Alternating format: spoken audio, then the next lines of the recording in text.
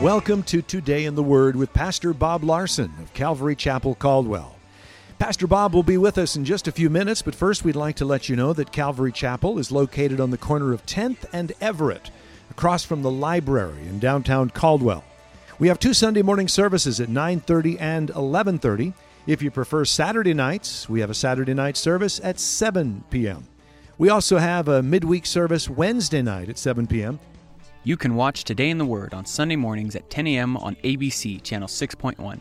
Join us as we broadcast Calvary Chapel Caldwell's Sunday morning church services, where Pastor Bob teaches you how to apply the truths in your Bible to your everyday experiences so that you might enjoy a better life. Verse 8, how will the ministry of the Spirit not be more glorious? So he's saying, the new covenant with Jesus, it's so much more glorious than the old covenant of the law. Verse 9, for if the ministry of condemnation had glory, the ministry of righteousness exceeds much more in glory. So the law shows us that we're sinners, that we're not perfect, and we can't keep the law.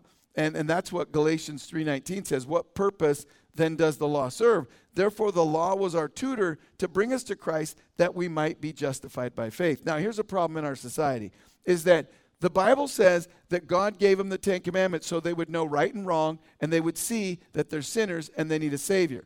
Now, our society is saying there is no right and wrong. Therefore, you don't need a Savior. And really, when you think about all the craziness going on in our society, it's really just a spiritual attack against God and His Word and His church, right? All the stuff that's going on, when people say, oh, you could do this, you could do that, all this weird stuff. Well, they're just saying there's no right, there's no wrong. Actually, in big cities in America now, because they had a lot of people in jail and they had high crime rate, you know what they did to fix it? They decriminalized crime. So they said, okay, well, since we're doing such a terrible job about, producing criminals, what we're going to do is just say, now nothing's illegal. So there's no more criminals.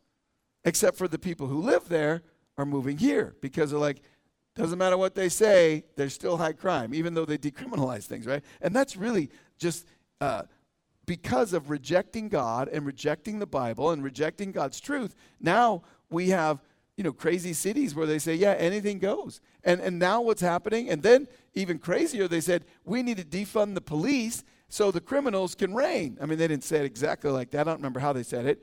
I don't know liberal talk, but, it's just basically, we need to defund the police because they're oppressing somebody, and I'm not sure who, but the criminals. And so now these cities, I read, they're like, we need to get more police. And guess what? Now they can't get police. No one wants to join the police force because they speak ill of the police all the time. And now I read just last week that now we can't get people to join our military either. Now, because of schools and education system, only 15% of young people are patriotic and think our country is great and we would fight for our country. So they can't get anybody to join the military. They can't get anybody to, work for the police departments in these big cities that are liberal and crazy. Well, because they've rejected God's word, they confuse people, and it causes all kinds of problems. Now, the Bible tells us in verse 9, for if the ministry of condemnation had glory, the ministry of righteousness exceeds much more in glory, for even what was made glorious had no glory in this respect because of the glory that excels. So Paul's not saying that the law was bad, and he wasn't even saying it wasn't glorious. He's just saying that, if the law had any, law was good, then the new covenant, salvation by faith in Jesus Christ, is so much more glorious. It's so much better. Ephesians 2:8-9 says, this is how we're saved. By grace you are saved through faith, and that not of yourselves. It is a gift of God, not of works, lest anyone should boast. Now, I love this because this is the difference between Christianity and every other cult religion in the world. That the Bible says in Ephesians 2:8-9 that you and I are going to heaven not of works. I didn't do anything. I don't have a white shirt or a bike, or I don't know, sell magazines at an airport. There's nothing I can do to get saved. It's a gift of God, right? And notice in verse 9, in case you didn't get, in verse 8, when it says, it's not of yourself, it's a gift, then it repeats it in verse 9, not of works, lest anyone should boast. None of us are going to get to heaven and look around and say, what are you doing here, right? As if you're, like all of us are going to get to heaven and think, wow, I'm thankful I got in, right? I mean, because we realize that we're all sinners. All of us have fallen short of the law. Now, I love it that God's grace is so good. It's a gift. And so whenever you feel guilty and like, well, I can't go to church because I sinned or whatever, you need to realize you're not going to heaven because you're a good person. You're going to heaven because Jesus shed his blood on the cross so our sins can be forgiven, right? And then that compels me to want to follow God and live life his way. I'm not trying to be good to get into heaven. I'm just trying to love God because he loves me so much. And in love, you want to do what pleases him. So in verse 11 he says, "For if what is passing away was glorious, what remains is much more glorious." So the law had glory, but compared to salvation through faith in Jesus Christ, it's like comparing a candle to the sun, right? I mean, it's just, Jesus' new covenant is infinitely more glorious. Verse 12, "Therefore, since we have such hope, we use great boldness of speech." So in verse 12, Paul is saying, I'm bold about telling you about the new covenant with Jesus because Paul was a Pharisee, right? He knew all about, the laws in the Old Testament and trying to pretend to be on the outside. That's what the religious people did. They came to church and pretended like they had no problems when in reality inside they were full of yuck, right? Jesus said you're full of dead men's bones, right? And so Paul knew all about that. And so when Paul found out about salvation by grace through faith, not of works, it's a gift from God. Well, he's like, man, I want to be bold about that. And really, he said that compelled him to be a preacher of the gospel. In 1 Thessalonians 2:2, he said, "But even after we suffered before and were spitefully treated in Philippi, as you know, we were bold in our God to speak to you the gospel of God in much conflict." And so Paul was bold to share the gospel. And I would ask you, are you bold in inviting people to church or talking to people about your relationship with Jesus, right? If people ask you, hey, do you go to church? Do you like, where do you go to church? Where do you go? Where do you go? Calvary Chapel. What? Calvary Chapel? Right? Or are you like, I go to church. Yeah, I love God, right? Paul said, I'm not ashamed of the gospel. And it's so crazy to me that our world is so upside down that people think that going to church is weird and wrong, and then being sexually immoral, drug addict, alcoholic, idiot is good, right? I mean, that's a kind of oversimplification. I mean, you can get more sophisticated in your paganism. My wife and I were at Sportsman's the other day, and my wife asked the guy, do you go to church? And he moved here from California, and he said, nope, I'm a pagan. And he said, look at me. And I'm like, and my wife said, yeah, a lot of people at our church look like you. It's like, but, right, I mean, are you bold about Jesus, right? Or are you ashamed, like, oh, I don't want to tell people I'm a Christian, right? Because Paul's saying, I'm bold because this is a message of hope. This brings joy and peace and love to people's lives. And when you think about so many people are so confused and sad, and the message of Jesus Christ brings such great hope and joy. And so verse 13, he says, unlike Moses, who put a veil over his face so that the children of Israel could not look steadily at the end of what was passing away. So remember when Moses met with God, got the 10 Commandments, and then his face was glowing, and he put a veil over it so that they wouldn't see it fade away. And the fact that the glow did fade away was indicative of the fact that the old covenant would one day fade away. The old covenant was never intended to be permanent, but always intended to be temporary, and it was going to fade away and be replaced with the new covenant. And that's important to understand, because sometimes people are like, well, God of the Old Testament is a God of judgment, and the God of the New Testament is a God of grace. No, God is the same God in the Old Testament and the New Testament, right?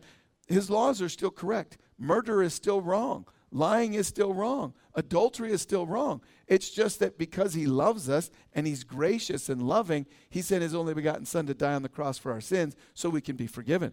Verse 14, but their minds, he's speaking about the Jews, were blinded, for until this day the same veil remained unlifted in the reading of the Old Testament, because the veil is taken away in Christ. So if you want to understand the Old Testament and the Old Covenant, the New Covenant, the veil is removed in Jesus Christ. Verse 15, but even to this day, when Moses is read, the veil lies on their heart. Nevertheless, when one turns to the Lord, the veil is taken away. Now the Lord is the Spirit, And where the Spirit of the Lord is, there is liberty. So Paul's saying, where the Spirit of the Lord is, there is freedom from the law, that you don't have to try to work your way into heaven. You don't have to try to be good to get to heaven. When I first got saved, I was playing golf with some guys who I knew before I was a Christian. And, I had gone to parties with them and such. And one of the guys said, "So, Bob, you're a Christian now, huh?" I said, "Yep." And he said, "So you think you're going to go to heaven?" And I said, "Yep." And he said, "How are you going to con your way into heaven?" I said, "I'm not doing any conning. Jesus died on the cross for my sins, and he knows all about my sin, and I confessed them, and I'm forgiven." And they were like, "Whoa, where are you going to church at, man?" Anyway, but here's the thing. Our righteousness doesn't come from keeping the law. That's important to understand. In Galatians 5:16, where it says, "I say then, walk in the Spirit, and you'll not fulfill the lust of the flesh. But if you are led by the Spirit, you are not under the law." So when we walk in the Spirit, we're walking in the Spirit, then you love God, you're wanting to serve God and glorify God and do all the things that God wants you to do. Well, then you're not living by law. You're not living under the law. You're living in love, right? You want to do right what's right because of love. I'm married, and what I do in my relationship with my wife has nothing to do with some list of rules somebody gave me to be a good husband, right? I mean, I love my wife, therefore I want to make her experience a great life, and I want to, be the best husband I can be. So I read the Bible. What does the Bible say about being a good husband? Oh, dwell with your wife with understanding. What does that mean? To know by investigation. Oh, okay, I need to investigate. What do you want from me? And then I write it down, and then I do that all the time, and then doing what she wants, right? It's like a list of things. And so, but the list doesn't come from God. It comes from her being a woman. I'm a man. We're very different. She's like, "I want to go for a walk and hold hands." I'm like, "What for? Why do I got to write that down?" I'm like, okay. So I understand it now, though. But when I first got married, it was like, what's the point of all this talking? Anyway, but now I understand, because I want to understand her deepest feelings. And I still don't know if I understand that, but our relationship is based on love, not on law. We don't have a list of rules, right? We're going to stop there because we're out of time. Thank you for joining us for Today in the Word. We'd like to share with you a couple of things that are going on here at Calvary Chapel. Calvary Chapel Caldwell is now hiring full-time and part-time positions for our exciting Calvary Kids Learning Center. If you enjoy working with children from newborn through kindergarten, please give us a call at 453-9653. Positions are Monday through Friday, with our availability to fit your schedule. To learn more about these exciting opportunities, please call 453-9653. We look forward to meeting with you. Calvary Chapel Caldwell would like to invite you to our Saturday night service at 7 p.m. This is an alternative for those who cannot make it to our Sunday morning services. Like us on Facebook at Calvary Chapel Caldwell, or check out our website at calvarycaldwell.com. You can watch Today in the Word on Sunday mornings at 10:30 a.m. on the CW, Channel 2.2. Join us as we broadcast Calvary Chapel Caldwell's Sunday morning church services, where Pastor Bob teaches you how to apply the truths in your Bible to your everyday experiences so that you might enjoy a better life. If you would like a copy of Pastor Bob's message today in its entirety, you can call us at 208-453-9653 during the hours of 9 a.m. to 5 p.m. If you're not currently attending a church and are in the Caldwell area, we'd like to invite you to one of our services. We're located on the corner of 10th and Everett, right across from the library in downtown Caldwell. You can also visit us on the web at calvarycaldwell.com. If Today in the Word is ministered to you and you would like to support this radio outreach ministry, we encourage you to pray for us. You can also partner with us financially. Simply visit calvarycaldwell.com to make a donation. Thank you for joining us for Today in the Word. May the Lord bless you, and may you have a great day. Today is the day you